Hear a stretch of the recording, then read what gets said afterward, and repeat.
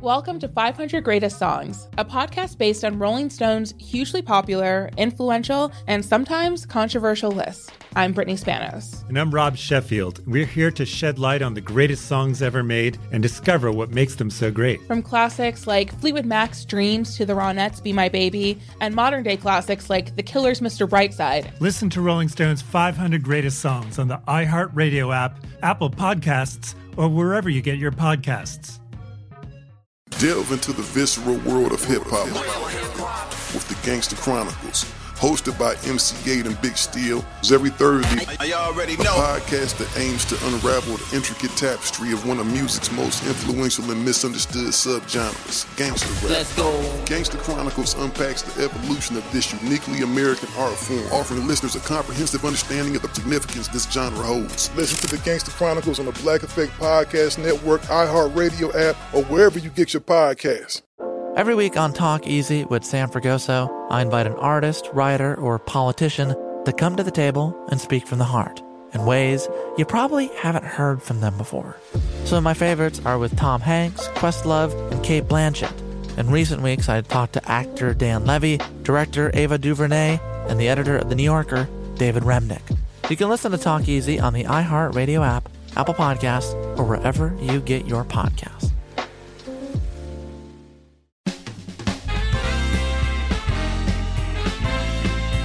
Hello, all my beautiful Broadway friends. It's me, your Broadway buddy, Ben Cameron, back with a very special holiday episode of the Broadway Cast. I cannot believe we're already here. It's the holiday season. Here in New York, the trees are lit up. Rockettes are kicking up their heels at Radio City. Saks Fifth Avenue's window is dolled up for the season, and folks are flocking from all over the world to take in that magical holiday air/smog in New York City. You know, when you think about it, many of us had some of our earliest exposure to theater in Christmas pageants, choir performances, holiday dance recitals, not to mention that must-watch holiday fare on TV and movies. I remember so very well watching The Sound of Music every year around Christmas. I also remember playing Ebenezer Scrooge in A Christmas Carol at the ripe old age of 12. That's a lot of silver hairspray and felt-top hats, which, as you will find out in this episode, is not such an uncommon stop on your road to Broadway. Nowadays, we have a whole slew of holiday offerings on stages all over the world. We've got A Christmas Story, the musical, White Christmas, to name a few. So to get into the spirit, we've gathered together three Broadway superstars whose names and fates are linked to the holidays. We've got the original Buddy the Elf in Elf the Musical, Sebastian Arcelus, Tony-nominated star of Holiday Inn, not to mention A Gentleman's Guide to Love and Murder, one of my favorites, Bryce Pinkham, and the OG Grinch and current Hades in Hadestown, the one and only Patrick Page. Now, what unfolded over the hour and change that we got to speak is really nothing short of magic. I think you're going to be especially taken with the care and respect that these gents have for each other and the iconic roles that they've played. So, put on your kerchief and put on your cap. Get ready to feel snugly all over, because this is a holiday episode for the ages. Now, before we get into it, as always, I've got to remind you that you've got to subscribe to the show so you never miss an episode. Rate the show, review the show, share the show with your friends. Also, if you would like to follow us on social media, you can do that at The Broadway Cast. Follow me at Ben Does Broadway. And if you want to support us even more, you can become part of our Patreon family by clicking the link in the liner notes, my favorite line to say. And we're going to make some behind-the-scenes content just for you, our Patreon family. Isn't that marvelous? So we hope that you will support us and follow us in all those ways. Now, it's time for a holiday extravaganza spectacular like no other. So, what do you say? Let's go ho, ho, ho, ho, on with the show.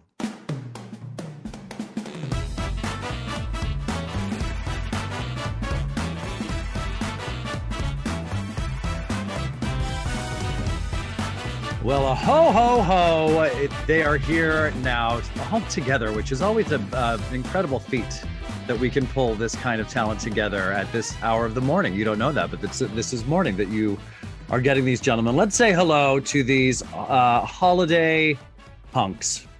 Weird, objectifying.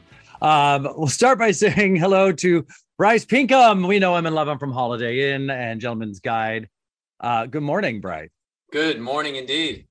Tell us a little bit now. You are knee deep in previews for Ohio State Murders. How's that going? It's good. I've decided that I only do shows with murder in the title from now on. So I guess Murder, She Wrote, the musical, is next. Somebody's got to write it. Jessica Fletcher is clearly the role you were born to play. Thank you. And it's always been, inside me somewhere. It's important to know your brand.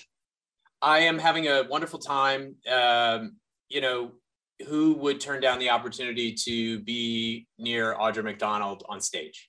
And every night I'm just like, cool, I'll have my masterclass from the stage. And so it's been an incredible experience just to watch her work. The show is mostly 75 minutes of Audra doing this incredible monologue, telling the story, and a few of us pop in to sort of populate her memory.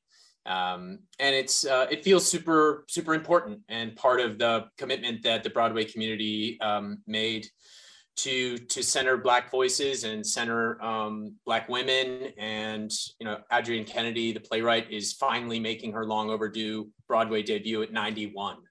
Amazing. A celebrated playwright who never had a play produced on Broadway. So this is the first time one of her plays is there, and feels very special to be a part of the group that's bringing it to life. And also at the James Earl Jones Theater. Indeed, the newly renamed James Earl Jones. So there's lots of good feeling around the space for sure. Now, do you and other cast members hang out in the wings and watch Audra tear into it? Or do you have to get back into your own zone? Yeah, no, that is it. It's a very sort of like, it's like theater church backstage. We're all sort of like, watching the Queen perform the ritual every night, just sort of like peeking out from behind the curtain. It really is incredible to see her do what she does. And opening night's coming up December 8th. All right. We're looking forward to that. Sebastian Arcelus is here, the OG Buddy the Elf, and just moments ago stepped off stage at Into the Woods. And Sebastian, you can say it. I'm the one of the three of us that's unemployed. You can say it. No, why did you take off, Sebastian? As it turns out, I was only ever invited to join Into the Woods because Brian, thank God for his illustrious career, took a leave of absence to go shoot a film. So my wife, bold as she is, said, hey, if Brian ever takes a leave of absence, you should think of Seb. And he did, and they did. And so it was this beautiful synergy and just a bit of luck that came down and created what, as it turns out, was one of the most complete theater experiences of my life. It was short, but it was very, very sweet. I just think that the rise of this production has been so fun to watch. These incredible luminaries get to come in and do what is arguably everybody's favorite musical. It's wild, and to that end, actually, when people saw the show, or when they, obviously still coming to see the show, it's very much like they sort of start to share their experience with the show, not just how it may have affected them, but their history with the show and what it means to them. Obviously, we can't pretend like we're not different people after the last few years of our lives, and so I think it's hitting differently for a lot of us, and it's just like sort of all of life's questions and answers are in there, right? So coming out on the heels of the pandemic, or in the midst of it as we are, it definitely hits home, and I think people are walking away both heartened and affected, and that has been a beautiful experience. So it's a beautiful telling of it, and to get to do it with Stephanie was beyond all description. So the dreaming. It was pretty dreamy. Not to be. Had you guys been on stage together before? The only other time was when we met, which was doing Wicked on tour. And then we did Wicked for a short period on Broadway together. We actually had our 15th wedding anniversary on stage, performing in Into the Woods. And we actually got married at City Hall and went and performed Wicked together on stage on Broadway as well. So it was like a 15-year bookend, while you're telling the story and playing roles that you've dreamt about since you were 16, right? So it all of it doesn't make sense, but it was so much fun. So much fun. I mean, having you in the show, though, I know you said that Stephanie told them that that's what they should do. It's such a no-brainer. When I heard you were going, I was like, well, yes, this is right. Well, I love that. I mean, as it turns out, I think we have so many different parallels to the story, in a larger sense, that we joked that I don't know if they know how much we really are the bakers. And do you bake at home? Just tell me you bake at home. I mean, I try, but the irony is that I've actually been gluten-free since 1995. Oh, so I'm celiac. The first gluten-free baker. That's it. Now that adds a level and a layer to it that no one could have seen coming. That's right. I brought the first GF bakery Into the Woods, and it's fully celiac sponsored bakery. Of course, Steph jokes that I can't have carbs and she loves them, so we sort of have half the bakery is mine, no cross contamination, and half is hers. And that's what makes a happy partnership. Yeah, exactly. Foop, foop. Also with us, who is currently absolutely 100% Mr. Christmas this year with Spirited having just come out. I just saw it. This is the legend, Patrick Page, here with us. Good morning, Patrick. Good morning. How are you, Bendy? I'm so good. And if you were wondering if we were lying about Patrick being on the show, you just heard that voice, and now all of your doubts have been quelled. I saw Spirited. It's wonderful. You're Thank wonderful. You. I'm just so delighted to be part of it. It's so joyous and big and current and fun. And it's fun to watch you break out and be so wonderfully silly in a lot of it. Yeah. Oh my gosh, I just love being, in a comedy, having done Hadestown now for 6 years. To be able to, I also shot a season of Schmigadoon, which is now going to be called Schmicago in Vancouver. Right. So I got to be silly with that. So that's a joy. I've got to find some more comedy when I leave the underworld, which is coming up pretty soon. Fun fact, Patrick, I'm going to be in the audience at your last show. I'll be there. Are you really? I am. I'm coming. Yep. I'm not going to miss that. Are you kidding me? Be a part of history if you can. Let's trace it back for the three of you for the delight of our listeners. Where have your lives intersected? I think we've established Sebastian, Patrick, Schmigadoon, Schmicago. Where else have your paths linked or crossed throughout your careers, all three of you? Well, Sebastian and I did A Time to Kill together on Broadway. That's right. Yes. Which I absolutely adored working with him. And likewise. The show was short-lived, but I really loved doing it. I remember at the time, I said, I could play this character for a long time. It was very satisfying to play. It was very well made in that way, and lots of fun, and just extraordinary actors in it. Tanya Pinkins and John Douglas Thompson, and I mean, it was amazing. And Sebastian Arcelus. So that's where our paths crossed. How about you guys? And I loved auditioning for it.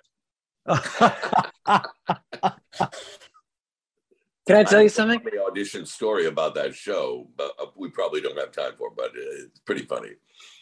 Tell me if I'm all intrigued. Now you have to say it. Oh, well, quick. Just real quick is, I was auditioning for a Southern lawyer who had ambitions to be a politician. And so I thought, I don't know anything about that. Who could I model this on? So I modeled it on the senator and television pitch man and actor Fred Thompson. And so I watched all these videos of Fred Thompson, and I came in to do this Fred Thompson impression for my audition. And sitting there to go into the room to audition before me was Fred Thompson. Wow. Wow. And he went in, and he was in there for something like an hour. And I just thought, oh, well, that's it. He's got the part. I'm doing a pale imitation of him.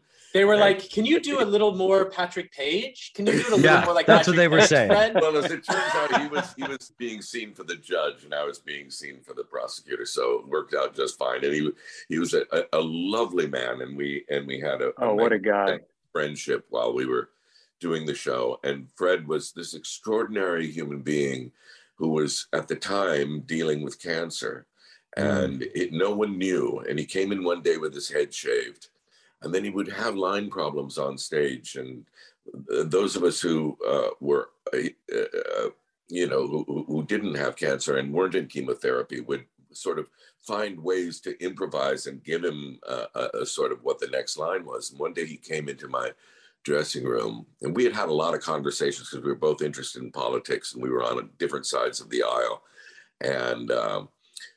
And one day he came into my dressing room and he said, listen, I'm going to tell you something because you're my buddy and you should know. But he said, I've got cancer, and that's why I shave my head. And he said, on the days I have chemo, I sometimes I don't even know where I am on stage. I can't find anything. So I really appreciate you bailing me out. And it was the first time we knew anything about that. And it was really such a lesson in humility about what this man was going through, and being non-judgmental about the fact that he occasionally couldn't find his way. And I just adored him. And of course he passed away sometime after that. But I think it was also just a lesson for us nowadays in, like, somebody can disagree with you ideologically and be a magnificent human being. And Fred was a conservative Republican, but just a beautiful, beautiful soul. And that speaks to the beauty of, I think, this community that we're in to a degree, where you were able to circle the wagons around him to support him, not only off stage, but on stage. While he was in the show that he had cancer. I think, I don't know, Seb, if you knew, I think, I don't know who else knew, but very few, including. Yeah, he did not mention it to me. Obviously, we knew something was going on, and like you said, there was sort of to most degree, unspoken support for him throughout the experience. But I second that he was an extraordinary man, and I too, being on different sides of the aisle, and yet this man is kind of a titan. I mean, he was one of the original Watergate lawyers, right? Yes, absolutely. I mean, like, and of course his accomplishment. Remember, Sebastian, when we were in rehearsal, it was a trial play, a play about a trial, and we had this lawyer in the room, so we would constantly. He should have been paid many times what he was paid, because he was answering legal questions and serving as a dramatist. He was great for table work. Yeah, and for a laugh. He had that so slow, soft Southern drawl. It was just beautiful. I always wonder about that in courtroom shows and Grey's Anatomy too. Like, who's on the sidelines telling them exactly what the hell they're saying and what that means, and if it makes any sense in the real world. Want to get to something, friends. We like to break the ice a little bit with a game, and this is particularly silly today as we're celebrating the holidays on our show today. We're going to challenge each of you to give us a holiday presentation in spoken word of some of our very favorite Christmas songs that I have hand selected for you, that if you could present them in a dramatic reading fashion. I think, Sebastian, this just popped up in the chat for you, maybe, if you want to have a look. This particular one, I was hoping you could. As long as I don't have to follow Patrick Page, I will partake. Make Patrick go last, please. Make him please go last. And please highlight. I'm making Patrick go last. I'm happy to toss it his way. You must reveal that we have done this at we've done this at Broadway sessions. Bendy we do a little improv where he gives me a lyric that I haven't seen, and then we do this. So I have an advantage. You do, and if you, for everyone listening, and for Sebastian and Bryce too, you want to look up Patrick doing Anaconda and Popular from Wicked. These are some of the big hits that he's been able to pull off in spoken word. All right, Sebastian, if you could deliver just these few lines for us in his. Okay, is there any direction ahead of time? Pacing. I feel like I want this to be as House of Cards, high stakes as possible. Oh, so direct to camera. Although I have to look at these. Okay. Okay. Direct to radio. Yeah. Frosty, the snowman. I have a question while he's setting up. Oh, yeah. My question, Bendy, is this podcast video or only audio? It's audio. Oh, thank God for that. But you all look beautiful. Have no fear. I'm glad I got a second run at that because okay, here we go. Action. Frosty, the snowman knew the sun was hot that day. So he said, let's run and we'll have some fun. But now, before I melt away, Frosty, the snowman, had to hurry on his way. But he waved goodbye, saying, don't you cry. I'll be back again someday. Wow. That's the darkest part of the song. So I felt it was appropriate. Yeah. I watched Patrick on one of your videos where you were reciting a sonnet, and I was like, were I ever to have the pleasure of doing Shakespeare professionally, the first phone call I would make, obviously, after my reading of Frosty the Snowman, would be to you. And I'd say, help me, please. That's my favorite. Man, my favorite thing is to work on a piece of text with a friend. So, well, I thought it was expertly done, Sebastian. It raised a lot of questions for me. I have a little bit of an internal struggle going on. Yeah, I think there's an existential crisis going on with Frosty that I wasn't particularly aware of. This is going to take some time to process. Of the man speaking about Frosty, he seemed untrustworthy, but like maybe a psychopath, but maybe like your best friend. You're not sure. No. And you know me so well. Speaking of brand. I'm curious how he waved. It says he waved goodbye, but what, with his stick? Yeah. His stick hand? Yeah, what did he wave? There we get to the heart of it.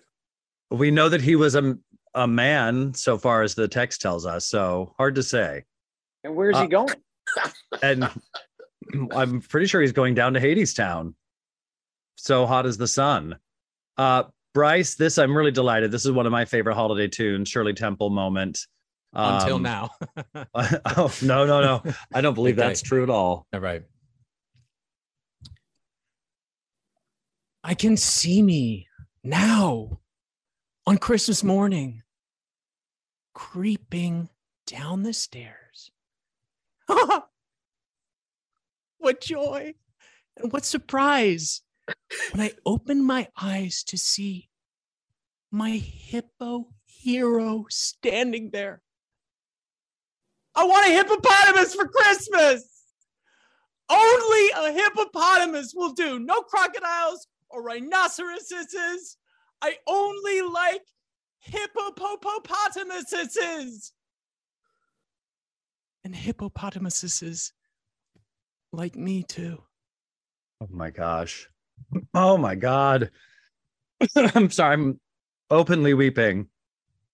The thing is, I've never encountered this before. I've never heard this song. How have I never heard this song? You made it. You don't know this song? It's an old Shirley Temple tune, and it goes, I want a hippopotamus for Christmas. Yeah. Oh, it's going. But now it's no longer hers. Well, it was new and fresh. Yeah. The standard has been raised and changed, really. All right, Patrick, here we go. Rounding out the holiday dramatic spoken word. This is a classic. The stage is yours. I have a little dreidel. I made it. out of clay. And when it's dry and ready, then dreidel, I shall play. Oh, dreidel, dreidel, dreidel, I made it out of clay. And when it's dry and ready, then dreidel, I will play. My dreidel is so playful. It loves to dance and spin. A happy game of dreidel.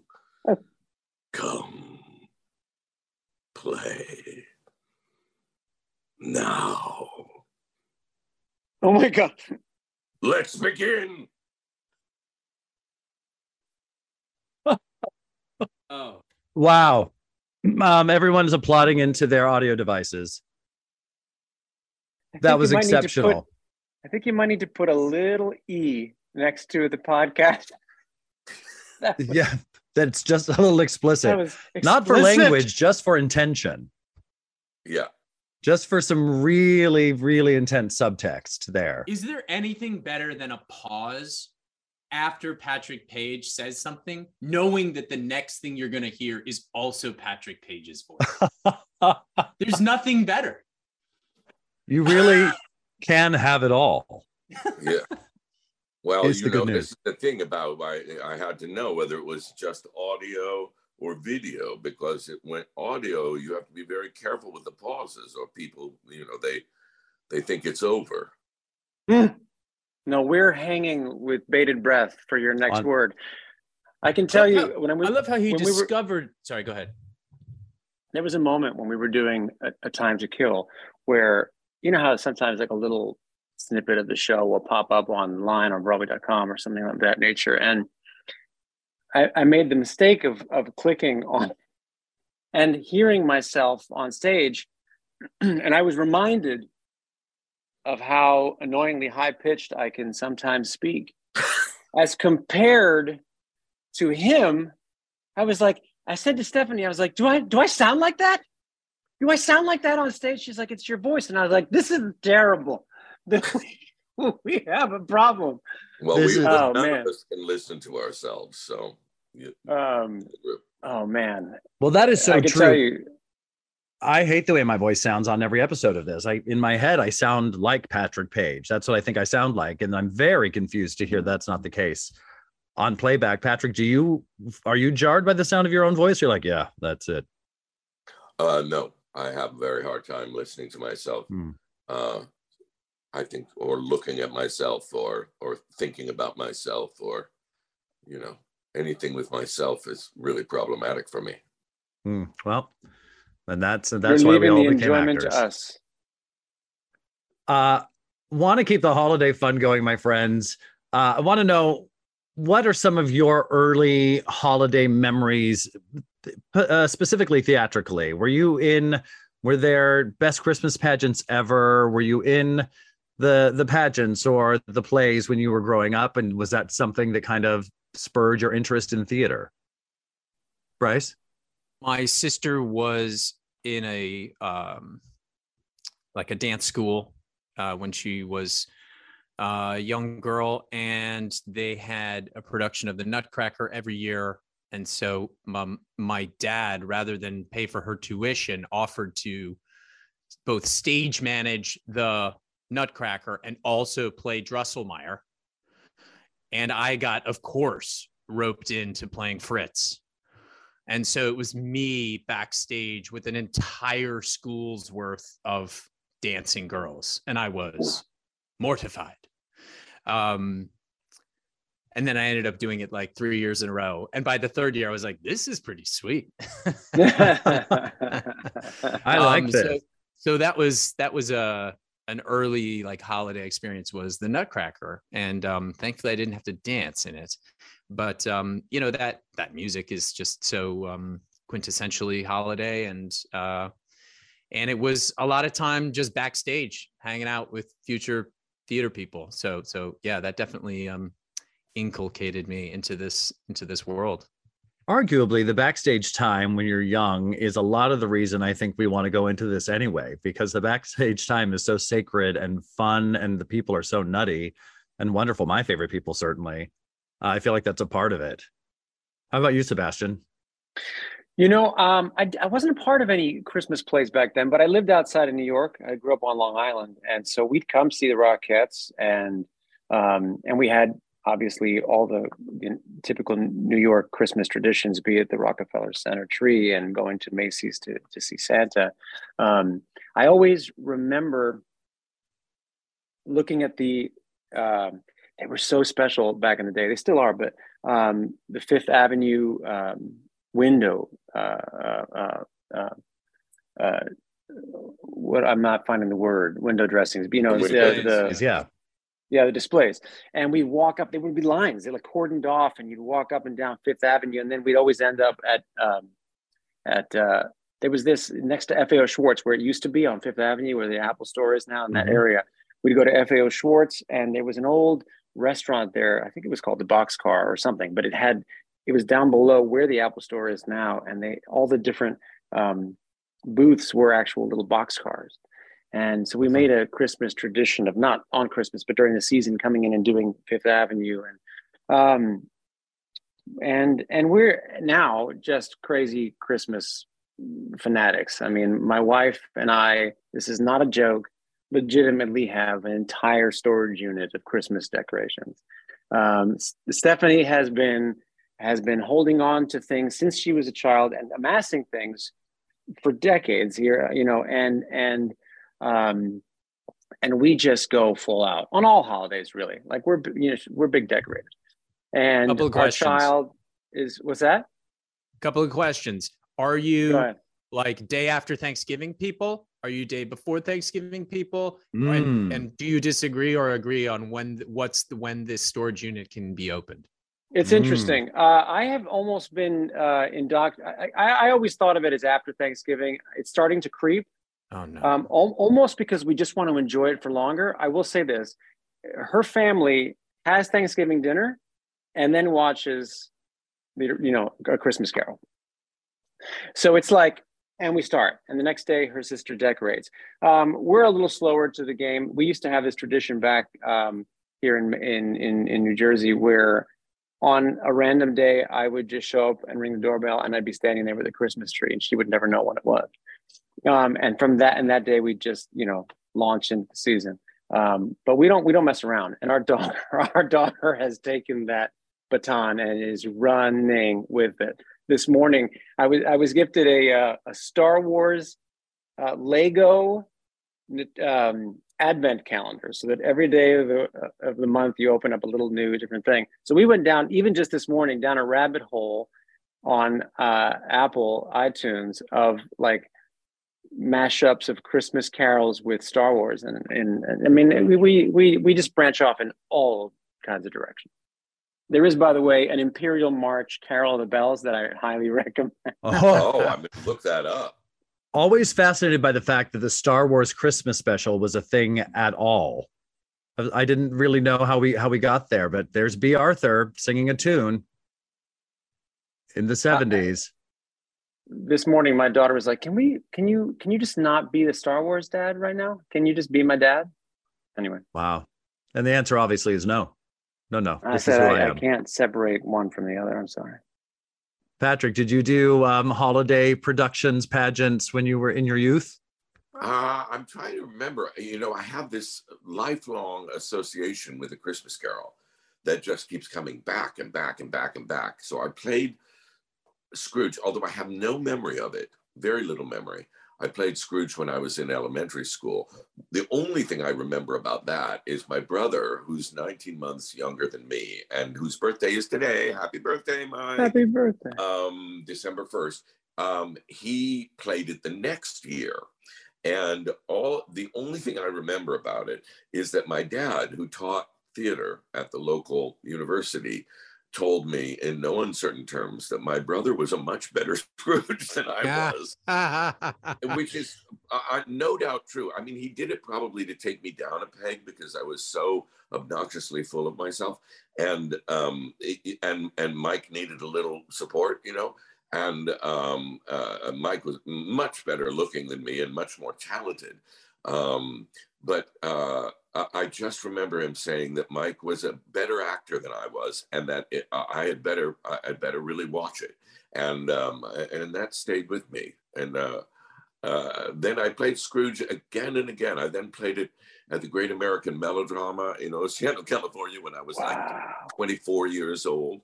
And then I directed and wrote a version of it in Monmouth, Oregon, that my father played Scrooge in. And then that particular adaptation of it, I think, is still done out there in Oregon every year. And then finally I did, not finally, but then I did the Madison Square Garden. Remember when the Christmas Carol was at Madison Square Garden that Mike Ockran directed with Sue Stroman, and I understudied Roger Daltrey in that, and I also understudied Paul Candell, who was playing Marley, and then Paul left the show to do Titanic, and so I took over as Marley, but then Roger got sick. So I then had to do many, many, many performances as Scrooge. And what I remember most about that is that because the house was so large, it was a 5,000 seat house, they'd gotten a special dispensation from Equity that they didn't have to stuff the program with a thing that said that I was in. So they make an announcement before every show. And they would say, ladies and gentlemen, the role of Scrooge, normally played by Roger Daltrey, would be played by Patrick Page. After which you would hear 5,000 people groan and then boom in unison. That is not a Christmas spirit right there. No. Oh, I know, but it was what I needed. And then I played it for a couple of years in Pittsburgh, and of course now I'm doing Spirited. So there's something in the universe that wants me to learn that lesson, and I'm still learning it. I can't help but think that when you hear those people booing at that announcement, that every single one of them is your father telling you that your brother's better at it than you. My dad was wonderfully supportive, ridiculously supportive. So I don't mean to paint him in that light. The fact that he said that one time is why I remember it. Although when you directed him in the production, you didn't pull that one back out and be like, you know, that was a decent rendering, but I think Mike might have been better. You know, it's so funny because that was such a reversal of roles with me directing him in that. And what I remember is he had just turned 65, I think, and he hadn't acted in 10 or 15 years. And he couldn't get the lines under his belt. And I remember him coming to me and crying, sobbing, saying, I can't do this. And I was like, yes, you can. And he eventually would place lines all over the set, and he got through it. And then eventually, of course, after he got over those nerves, he was wonderful. And he played it for 10 or 15 years in Monmouth. It became a tradition for him. Wow, that's incredible. Patrick, when are you writing the book? When are we getting the book? My book? Yes. Oh, thank you. It's funny that you should say that, because the one I have in my head is to write about like different kind of stories of that kind. Speaking of which, is totally off the subject, but I just am reading Bono's new memoir. He is a brilliant writer, absolutely brilliant. You should read it. Okay. Can you also make it an audiobook, please? Yes. Naturally. Thank you for that. We were kind of talking about fathers, sons, and I know Sebastian and Bryce with kids. Bryce, are there New York holiday traditions, shows? Every Christmas shows or holiday themed shows are events. You know, people come from far and wide to take part in that energy of New York City. What are the events that you must do or have become traditions for your kiddos? Well, we're early days in my house. So I've got a 3-year-old and a 2-year-old. So we're still sort of developing those. But I will say that being at Ohio State Murders, the James Earl Jones Theater is very close to Radio City. And, you got to see the Rockettes. You just have to do it. It has to be part of your New York holiday experience. And certainly I see people stop me on the street as I'm headed to the theater. Which way? So that one comes to mind for sure. But in our house, we're still like, we drive around the neighborhood and look for Christmas lights. And like, that is exciting to our house. Look, there's Christmas. Oh, there's Christmas. So we're still in that like early days of learning what the holidays are. And frankly, my wife and I, we're having discussions about like, how do we root these traditions in something more than just asking for presents? And so it's kind of fun to try and figure out ways to create traditions of meaning, and that teach lessons that span past the holidays. That's our goal anyway.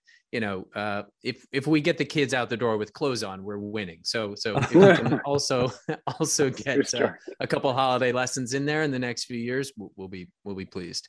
But no Rockettes yet for my two. Well, soon. And then once you cross that line, there will be ballet shoes and high kicks just about everywhere. Exactly.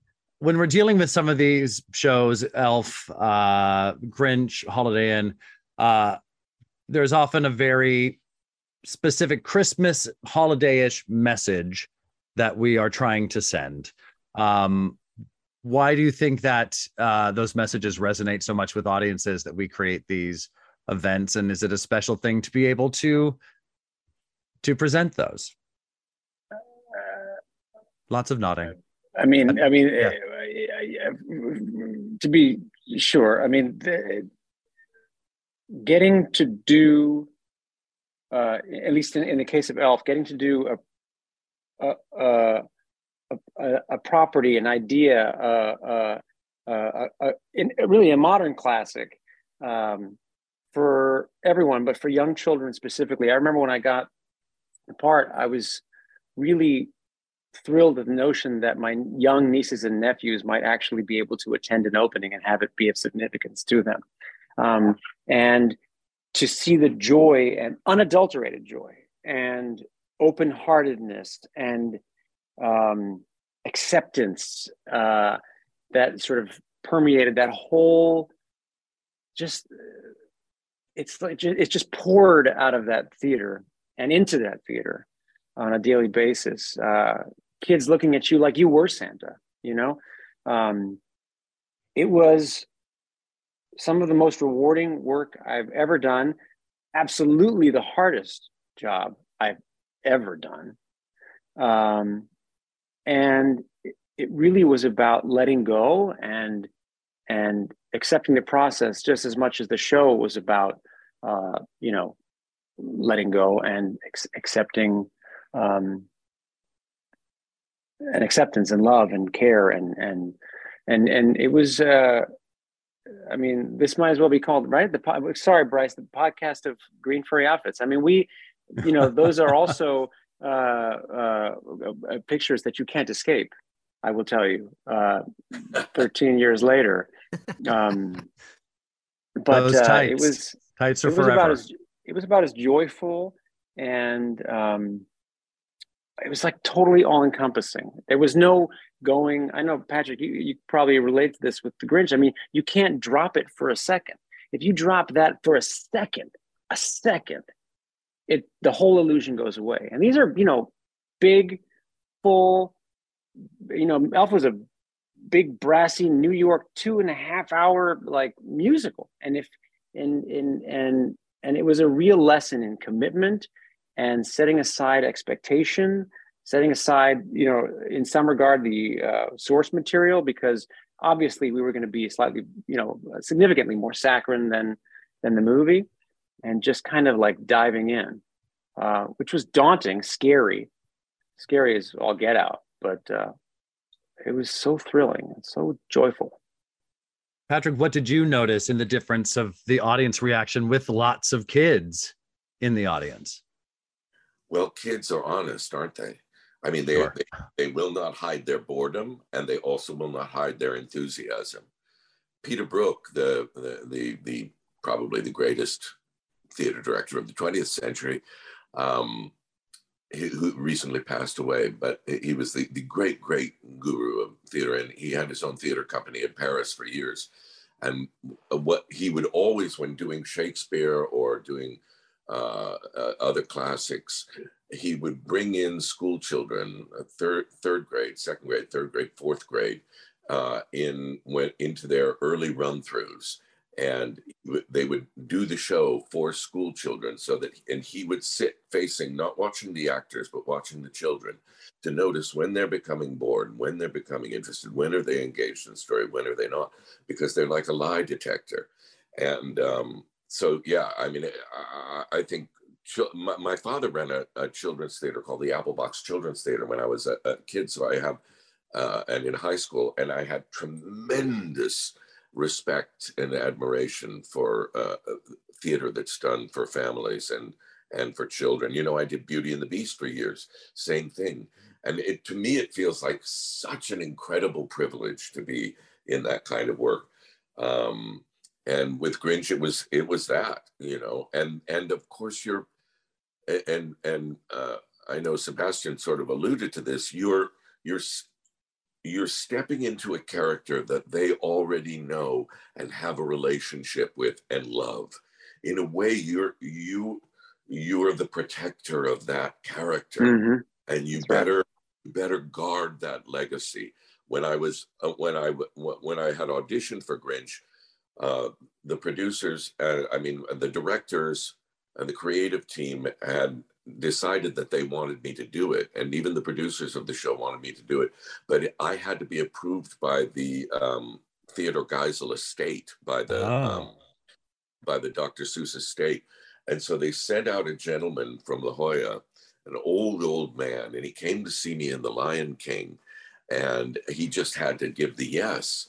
And I remember he came to my dressing room afterwards, and I was still in all that lion makeup and everything, and I opened the door, and I thought he was going to throw his arms around me and say, "Thank God we found our Grinch," and he didn't at all. He just said, "Thank you." He said, "Thank you for your performance," and he left. No. And at that moment, I realized how much I wanted. I grew up with the Grinch. The Grinch was my guy. I had memorized the entire book. And so I got my makeup off as fast as I could, and I ran down into Times Square. And I started looking for this old man. Well, can you imagine trying to find one old man in Times Square? And I don't know how I did, but miraculously, I found this guy in a crowd. And I ran up to him and I said, "Look, I know that you can find someone who will sell more tickets than me. I know that you can find someone who will get more publicity and more press than me. I know all of that. But you will not find anyone who will guard this material, love this material, and protect this material the way I will. That's all I want to say." And I said goodbye. I got on the subway. I got up to 96th Street. My phone rang, and it was the director. And he said, "What did you say to that guy?" And I was like, "Oh my God, I really blew it." And I said, "Oh, I'm so sorry. I chased the old man down in the street." He said, "Well, whatever you said, you got the part." And you're kidding me. It's one of the only times I've done that, where I just cared about the character so much. And, you know, this cartoon character, but it was in my heart, because something goes into your heart when you're a child and it stays there. And then I took that lesson to be like, oh man, you're part of these people's story when you play a character like Buddy or the Grinch or Scrooge. You're already in their story, and you better step up to that, you know. That's really extraordinary. My gosh.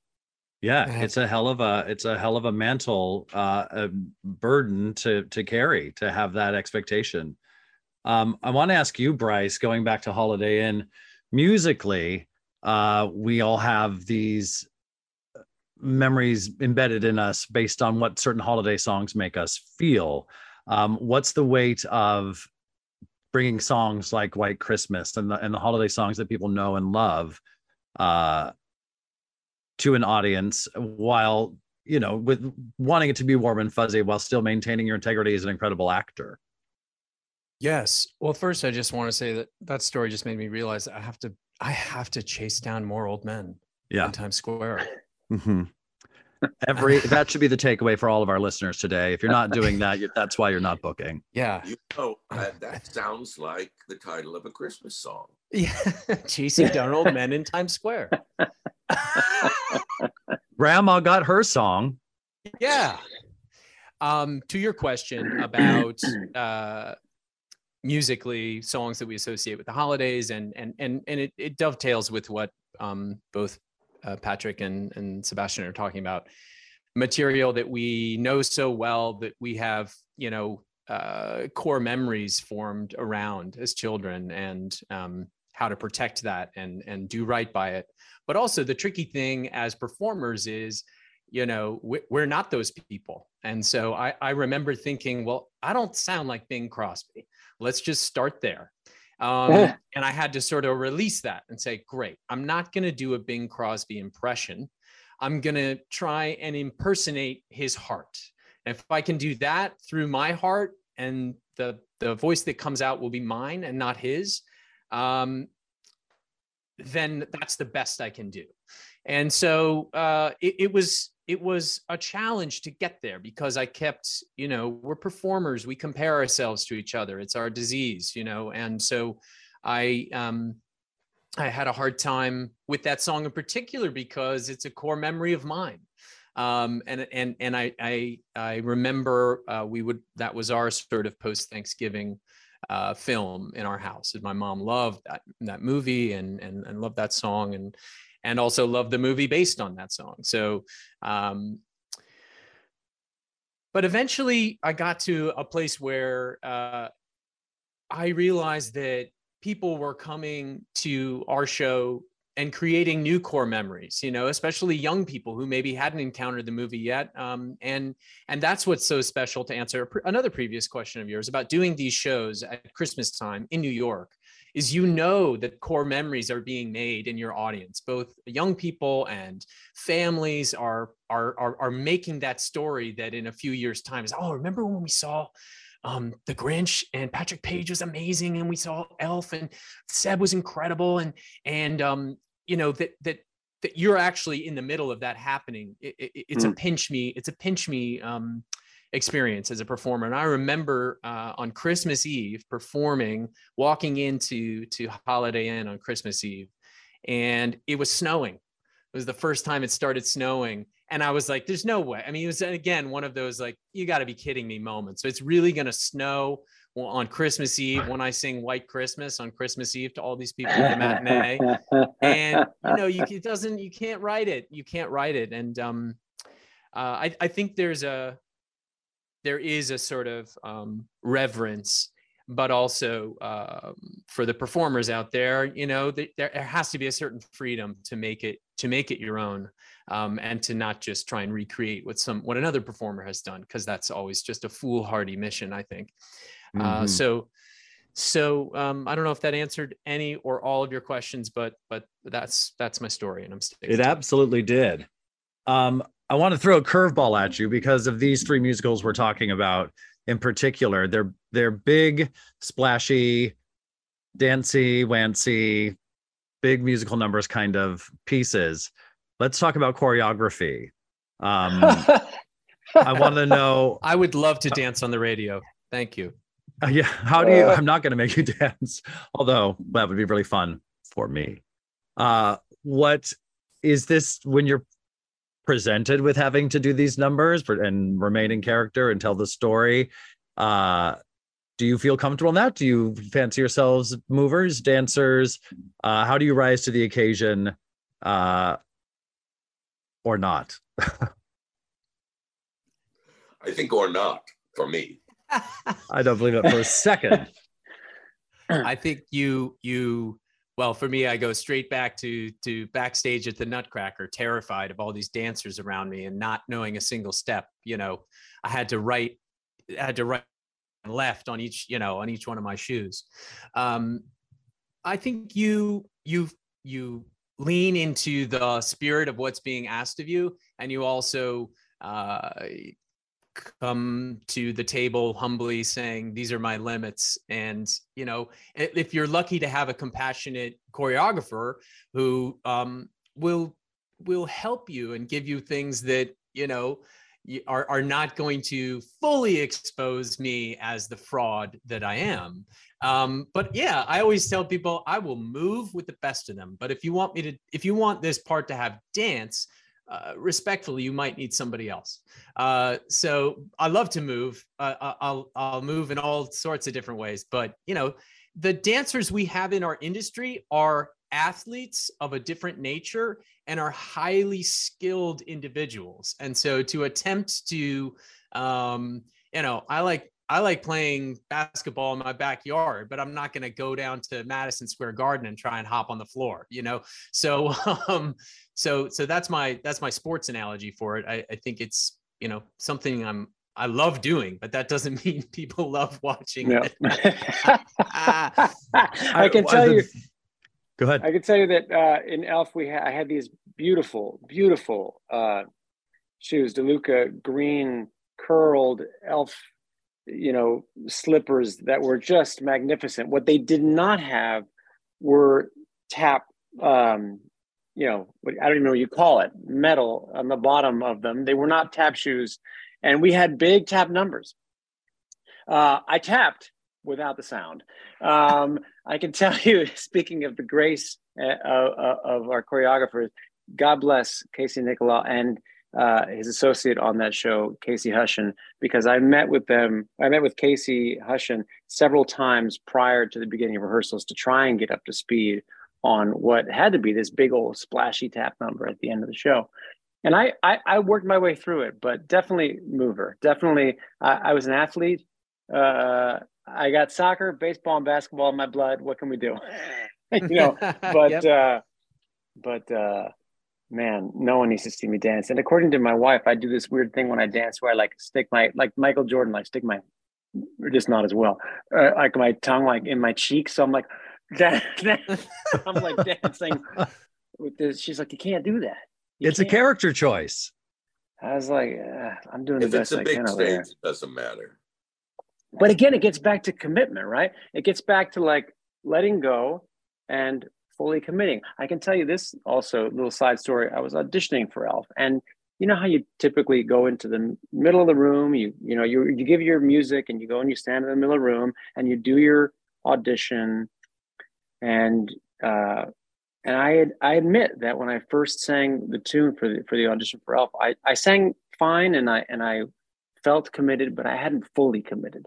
And I could tell that I was just kind of disappointing them. And Casey, God bless him, he said, can you do it again? And this time just, and I can't remember the words he used, and I don't even know if he got the words out, but I knew what he meant, which was just go there. And I said, and it was actually sort of a seminal moment for me as an actor, I have to admit, where I said, I have to go all the way, or there's no, what are we doing? And I remember I sat down on the ground in crisscross applesauce, and I started kind of like leaning back, forth. And by the end of the number, I was like sitting on their table, hugging the pianist, like peering down at 43rd Street down below. We had I'll say this in Stephanie's credit. There's the scene where he talks about going to, Santa's coming to town at Macy's. And so I'm doing the scene, and they tell him the Santa's coming to town. And in the audition with the, Santa Claus is coming to town. And he starts screaming and yelling. I was at Chelsea's, and I literally deliver that line. I go to the door, I open the door, and I scream out into an audition hallway full of people. And came back in, and I think they were all kind of shocked. Like, did he just go there? Outside the room, Stephanie had accompanied me to the audition because I was so nervous. And she was sitting next to a musical director friend of ours who literally, in the silence of me going back in the room, turns to her and says, good choice. And she turned to him and said, "Good direction." She's like, "You got to go there, Seb. If you're going to do it, go there. This is what I think you should do." That's a great story. She's brilliant. What you're saying about commitment, I've never put it exactly in those terms, but it really is absolutely true. That conviction and belief, and just like go there. Yeah. Nike, just do it. Do it. Is it a little bit of just letting go of the fear of looking foolish or being too much, or is that part of it? Getting yourself to get out of your idea of what you think the consequence may be if you do. Well, it's a strange thing in our business. I mean, we dive in order to do it, and then the first thing we do is get self-conscious. I knew I got the phone call to audition for Elf, and I was like, oh God. When you have those moments, you're like, I don't know why or how, but I think this is for me. And I called my wife and I was like, they called me for an audition for Elf, and she's like, oh God. Because in some regard, I'm not particularly elfin in nature. Like, I think I also like the fact that I like taking on parts where someone might say to you after hearing that you're doing it, or might say of you upon hearing it, really? Like, is that interesting? Interesting choice. When in reality, in your gut that you've got what it takes to, or you think you've got what it takes to sort of step up to the plate. I think that's so important what you just said. Like there's many voices in the head, so many voices in the head. And there's the one that's like, I want this, that has some desperation in it. And then there's just like that voice way down that says, for whatever reason, I think this is for me. And you recognize it in hindsight. Like, yeah, I always knew, like I knew that with the Grinch. I think this is for me. And it's almost like you're watching like you've already seen the movie and you're supposed to do it. And then you have to step into it. Yeah, I gotta yell at more people in Telsey's office. I mean, you're taking notes, kiddos. That's the way. Yeah, just let the quorum go. We are coming up with a lot of lessons for young people. Aggressive. We're looking for aggressive choices. Fall away. Get Stephanie J. Block to direct you in everything. Now, I will also add that at one point in my audition for Hair on Broadway, I may have stood on the piano and I did not get the job. So, there are limits. Mm-hmm. If you had stood on the piano naked, you would still be in Hair to this day. Or you'd still be at Chelsea Studios, one of the two. Yeah. Want to touch base, leaving Christmas behind for just a moment. I just want to check in with each of you. Yeah, putting a pin in the Christmas for a hot second. Want to just check in on some of the here and now and moving forward in your lives and careers. December 30th, Patrick, will be your last performance in Hadestown, which is a bit of an end of an era. How did you come to the decision to leave? Same voice, that one that just knows. The same voice that says this is for me is the one that says it's time to leave. It's not a head decision, it's a heart decision. It comes from somewhere and just says, okay, now's your time.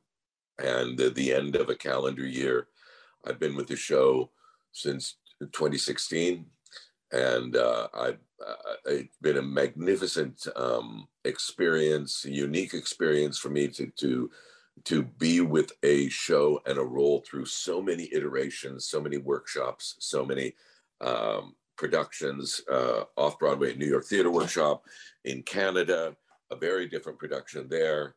In London at the National Theatre, a very different production there. And then finally on Broadway, another very different production. And it was just the journey of a lifetime. And so just kind of time now to move on.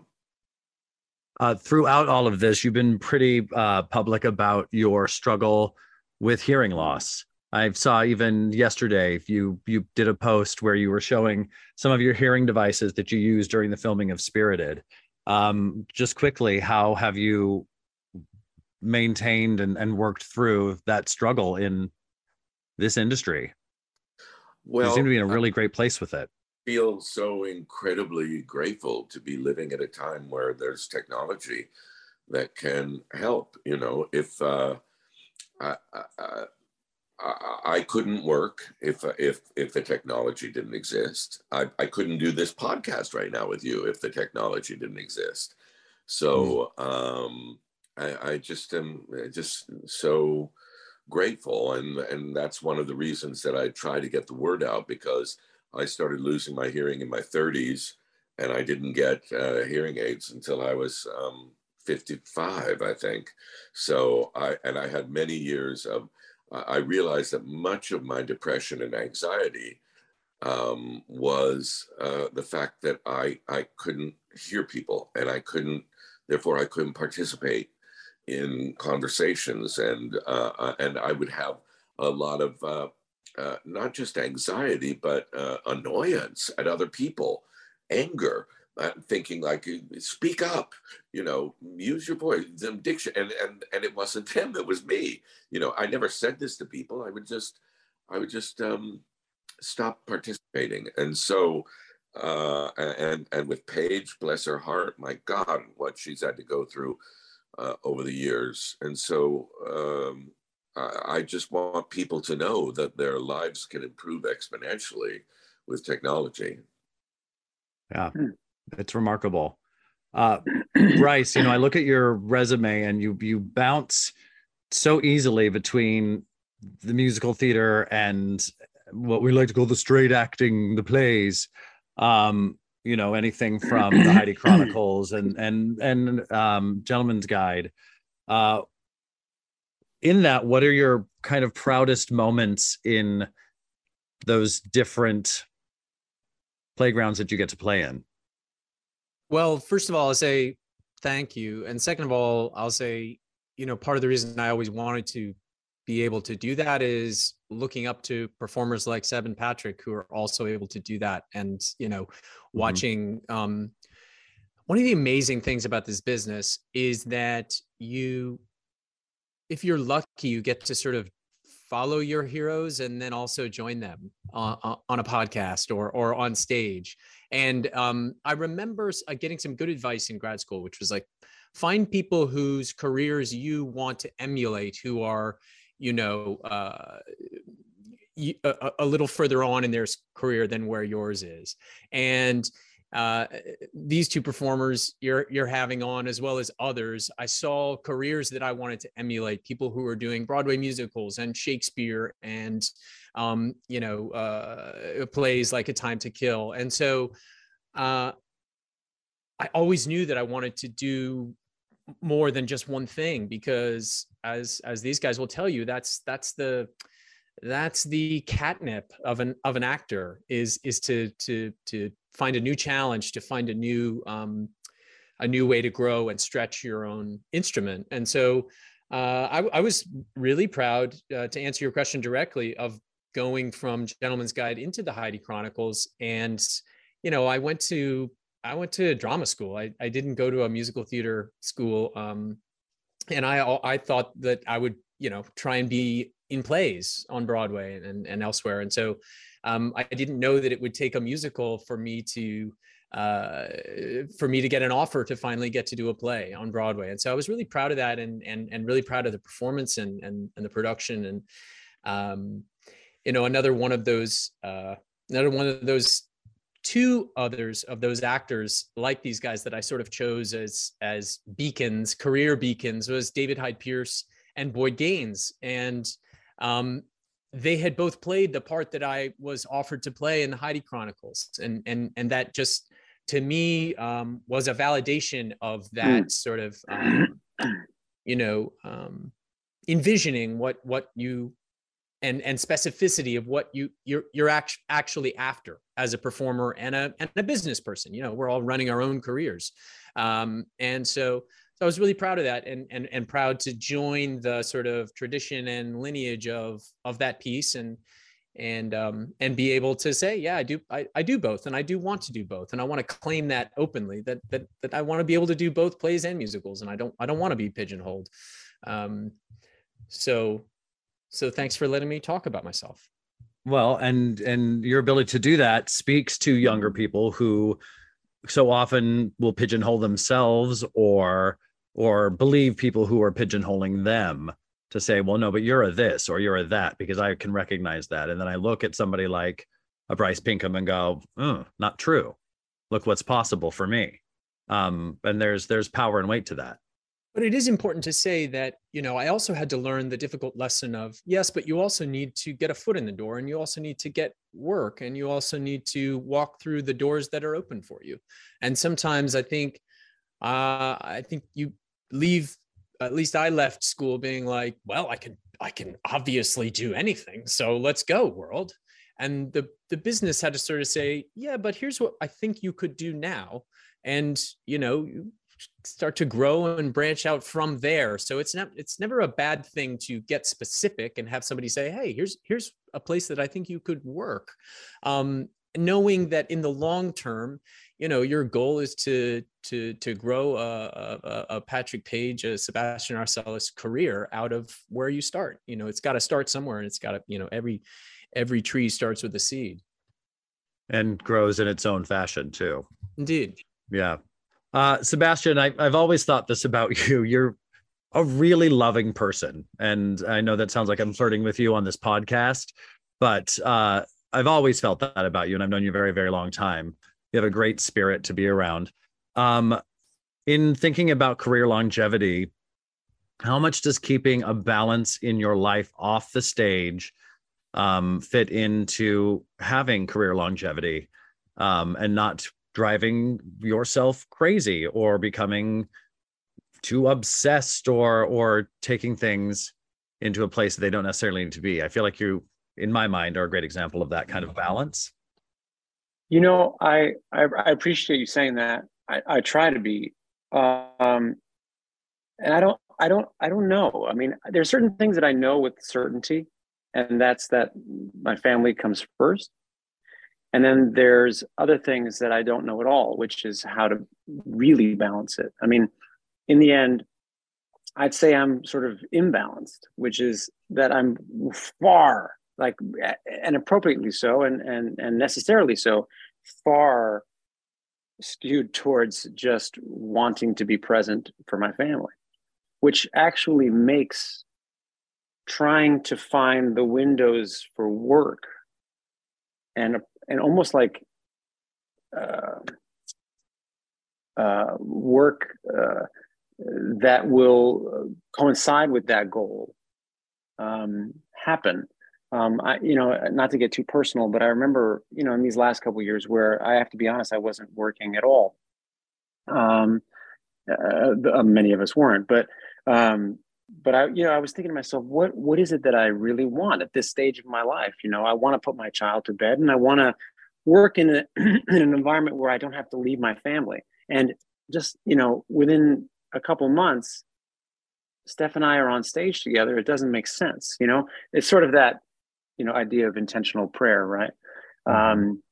Or just intention if you're not the praying type. So, as I get older, certainly as I have a family, I'm finding that balance is the goal. Ambition certainly is not. And success means balance. But I find that I'm having a hard time finding the balance, because really I just want to be where I need to be, which is, with the family. So that's a really convoluted answer to your question. It's a juggle. We have to pay the bills. Health insurance is, paramount. Bryce, all of your comments are so beautiful, but I look at you, man, and I'm like, man, he's that man's got it. And Patrick, I can't tell you, for me, having been a part of A Time to Kill, which we all loved doing so much, and yet it did not, last as long as we might have liked, to get to then sit and watch you at New York Theater Workshop, and then again in the Broadway production of Hadestown, just completely soar, and know, as your friend and colleague, that you were in a hit, and that you were getting to soar within that space, was like like just food for the soul. You know, I think a lot of young people we do sort of look at what other people are doing or what they have, and you compare yourself invariably, even if you try not to. And yet I find as you get older, I'm just happy for my friends. And I'm happy that if along the way I can find my place. And yet I get sort of inordinately upset if any job requires me to be away from my family for any extended period of time. It's almost unacceptable to me. So you start to narrow your scope to such a degree where you're like, how am I, not just when am I going to work, or how am I going to work if I want to balance what I really care about with what I love to do? And, you know, that's an ever evolving discussion in my head and in this family and in relation to where we are in the world. I guess also that probably is not to go on and on, but it's probably why as you get older, you also want to expand into other forms of expression, be it creating your own content or writing or producing or acting in such a manner that you can try and be a little bit more in control of your schedule. It's amazing. It's amazing that you, when you became so clear and intentional that happened in Into the Woods with you and Stephanie. It's and then shocking. Even beyond that you were able to notice it and take in the fact that was the completion of an intention. And I think, you know, I really believe miracles are happening all the time if we're able to notice them. You know, when Bryce was talking about the snow falling as he entered the theater, you know, me talking about the Grinch coming from my childhood, that it really is about clearing away all of the stuff that we think we want because somewhere along the line somebody told us we were supposed to.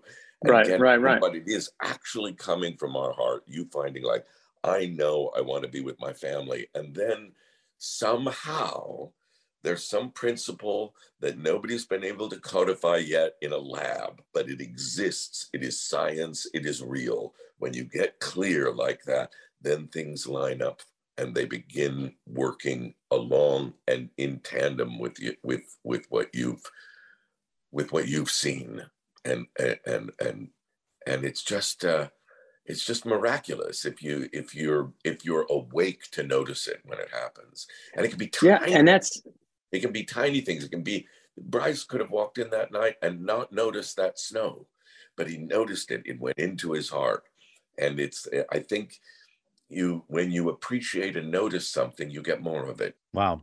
And it's still and not to because what you said, you describe it so beautifully, Patrick, and not to turn the table, and it's still, we're so very privileged to do what we do and how we do it, but it still comes at a cost. Like, you know, even getting to do Into the Woods, neither of us was putting our child to bed. And so the balance, you know, it works in one form and yet it shifts in another. And so it's like, absolutely. It's like in every great mythological tale, there's sacrifice on the way to the there you go destination. Yeah, exactly.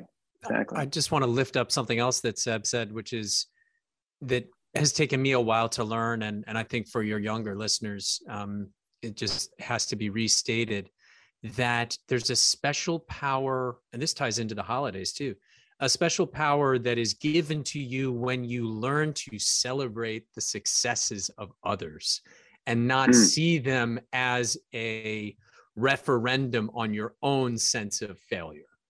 It really took me a long time to learn that there's enough pie for everybody, and celebrating when somebody like Sebastian at Patrick's show, you know, going, oh man, look at that great piece of pie he's chewing on. I'm so happy for him. I'm so happy for him that there's an incredible release of what is natural, a competitive, I grew up an athlete too. So there's a competitive spirit that does not serve us as artists and as human beings. It might serve us on the court or on the field, but it can be confusing, especially in the early days when you see people getting things that you want. And back to this idea of the holidays and how do we teach our kids or our young people or our family to think less about getting and more about giving. It's so hallmark of me to say, but it's really true that there's something equally powerful yet unable to be codified about giving celebration outwards, away from yourself and at your peers and colleagues. That is, suddenly you start to do that and you realize, oh my gosh, all this stuff is coming at me and people are celebrating me. So it's really a really hard thing to practice, but a lesson that took me too long to learn. It's a longer game, and we're all on the same team. Yeah, and it's so important, Bryce, what you said, because and it's at the heart of so many of these Christmas stories, right? Scrooge being isolated from the community, looking at it enviously, looking at it with hatred, and then ultimately realizing there's enough for him. He can go over to his nephew's house. He can be part of it. The Grinch looking down at Whoville and thinking, that I hate their singing down there. And then it's really just the sense of there's enough song for you. You can go down and be among the people. And I think it's so hard nowadays for young people because of social media. Agreed. And you look around and you think, oh my God, people are living these extraordinary lives. And of course, what you're seeing is a tiny sliver of their life. You're seeing the little piece of their life that they chose to share on social media. And it really is a superpower to be able to celebrate the success of everyone around you and know that your time will come. The one thing I want to say to young people all the time is this is a very, very, very long game if you're lucky. If Hadestown or any of these things had happened for me when I first came to New York, when I thought they should happen for me when I was young, I would not have been able to appreciate or handle them. Because I was in that mindset of me and them, as opposed to us. Here we are, and everybody's time will come. And the wonderful thing about the amount of content today on television and film and theater and all of that is there's some place out there where you're the only one who's can do it. There may have been no role for someone until the day there is their role. And it's just about, again, it's that quiet part down deep that says, okay, this one's for me. Andre de Shields said to me about this, it's like, take only those gifts that are for Andre and leave the others that are for everyone else. And if you get quiet enough, you know which ones are for Patrick or for Sebastian or for Bryce. You have that little voice that says when Buddy comes along, Buddy the elf, for whatever reason, this is weird. People don't think of me in this way, but this is for me. I think this is for me. Yeah, and not allowing other people's things to be a comment on you in any way, shape, or form. Yeah. Exactly. And then you go to physical therapy. And you go to physical therapy. Yes. Well, yeah, for any of these Christmas shows. Which you will go to. And do the exercises afterwards, people. Don't just do it at physical therapy, God damn it. Gentlemen, this has been such a marvelous conversation. I feel really lifted, and thank you for sharing with us. This is really, really wonderful. I wish you the happiest of holidays. I want to take it to brunch. I want to take it right to brunch. Let's go. To brunch we go. Tra-la-la.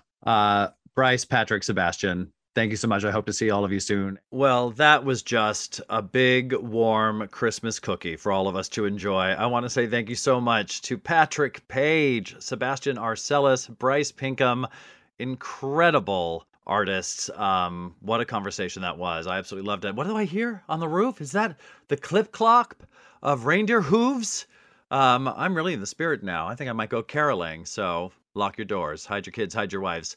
All right, my friends, until next time, got to remind you to subscribe to the show, rate us, review us, share us with your friends. It is the season of sharing and giving after all. Make sure you follow us on social media at The Broadway Cast. Follow me at Ben Does Broadway, and get for your loved ones this year. What a great stocking stuffer to get them a Patreon subscription where they can get exclusive content made just for our Patreon family. All you got to do to support us that way is click the link in the liner notes. I'm wishing all of you an incredibly safe, warm, and happy holiday season, no matter how you celebrate. I hope that you are able to spend that with friends and family and feel that love that we feel in our theater community. All right, until next time, I'm your Broadway buddy, Ben Cameron, saying have a great holiday show. Welcome to 500 Greatest Songs, a podcast based on Rolling Stone's hugely popular, influential, and sometimes controversial list. I'm Brittany Spanos. And I'm Rob Sheffield. We're here to shed light on the greatest songs ever made and discover what makes them so great. From classics like Fleetwood Mac's Dreams to the Ronettes' Be My Baby, and modern-day classics like The Killer's Mr. Brightside. Listen to Rolling Stone's 500 Greatest Songs on the iHeartRadio app, Apple Podcasts, or wherever you get your podcasts. Delve into the visceral world of hip-hop with the Gangsta Chronicles, hosted by MC8 and Big Steel. Every Thursday, a podcast that aims to unravel the intricate tapestry of one of music's most influential and misunderstood subgenres, gangsta rap. Let's go. Gangsta Chronicles unpacks the evolution of this uniquely American art form, offering listeners a comprehensive understanding of the significance this genre holds. Listen to the Gangsta Chronicles on the Black Effect Podcast Network, iHeartRadio app, or wherever you get your podcasts. Every week on Talk Easy with Sam Fragoso, I invite an artist, writer, or politician to come to the table and speak from the heart in ways you probably haven't heard from them before. Some of my favorites are with Tom Hanks, Questlove, and Cate Blanchett. In recent weeks, I talked to actor Dan Levy, director Ava DuVernay, and the editor of The New Yorker, David Remnick. You can listen to Talk Easy on the iHeartRadio app, Apple Podcasts, or wherever you get your podcasts.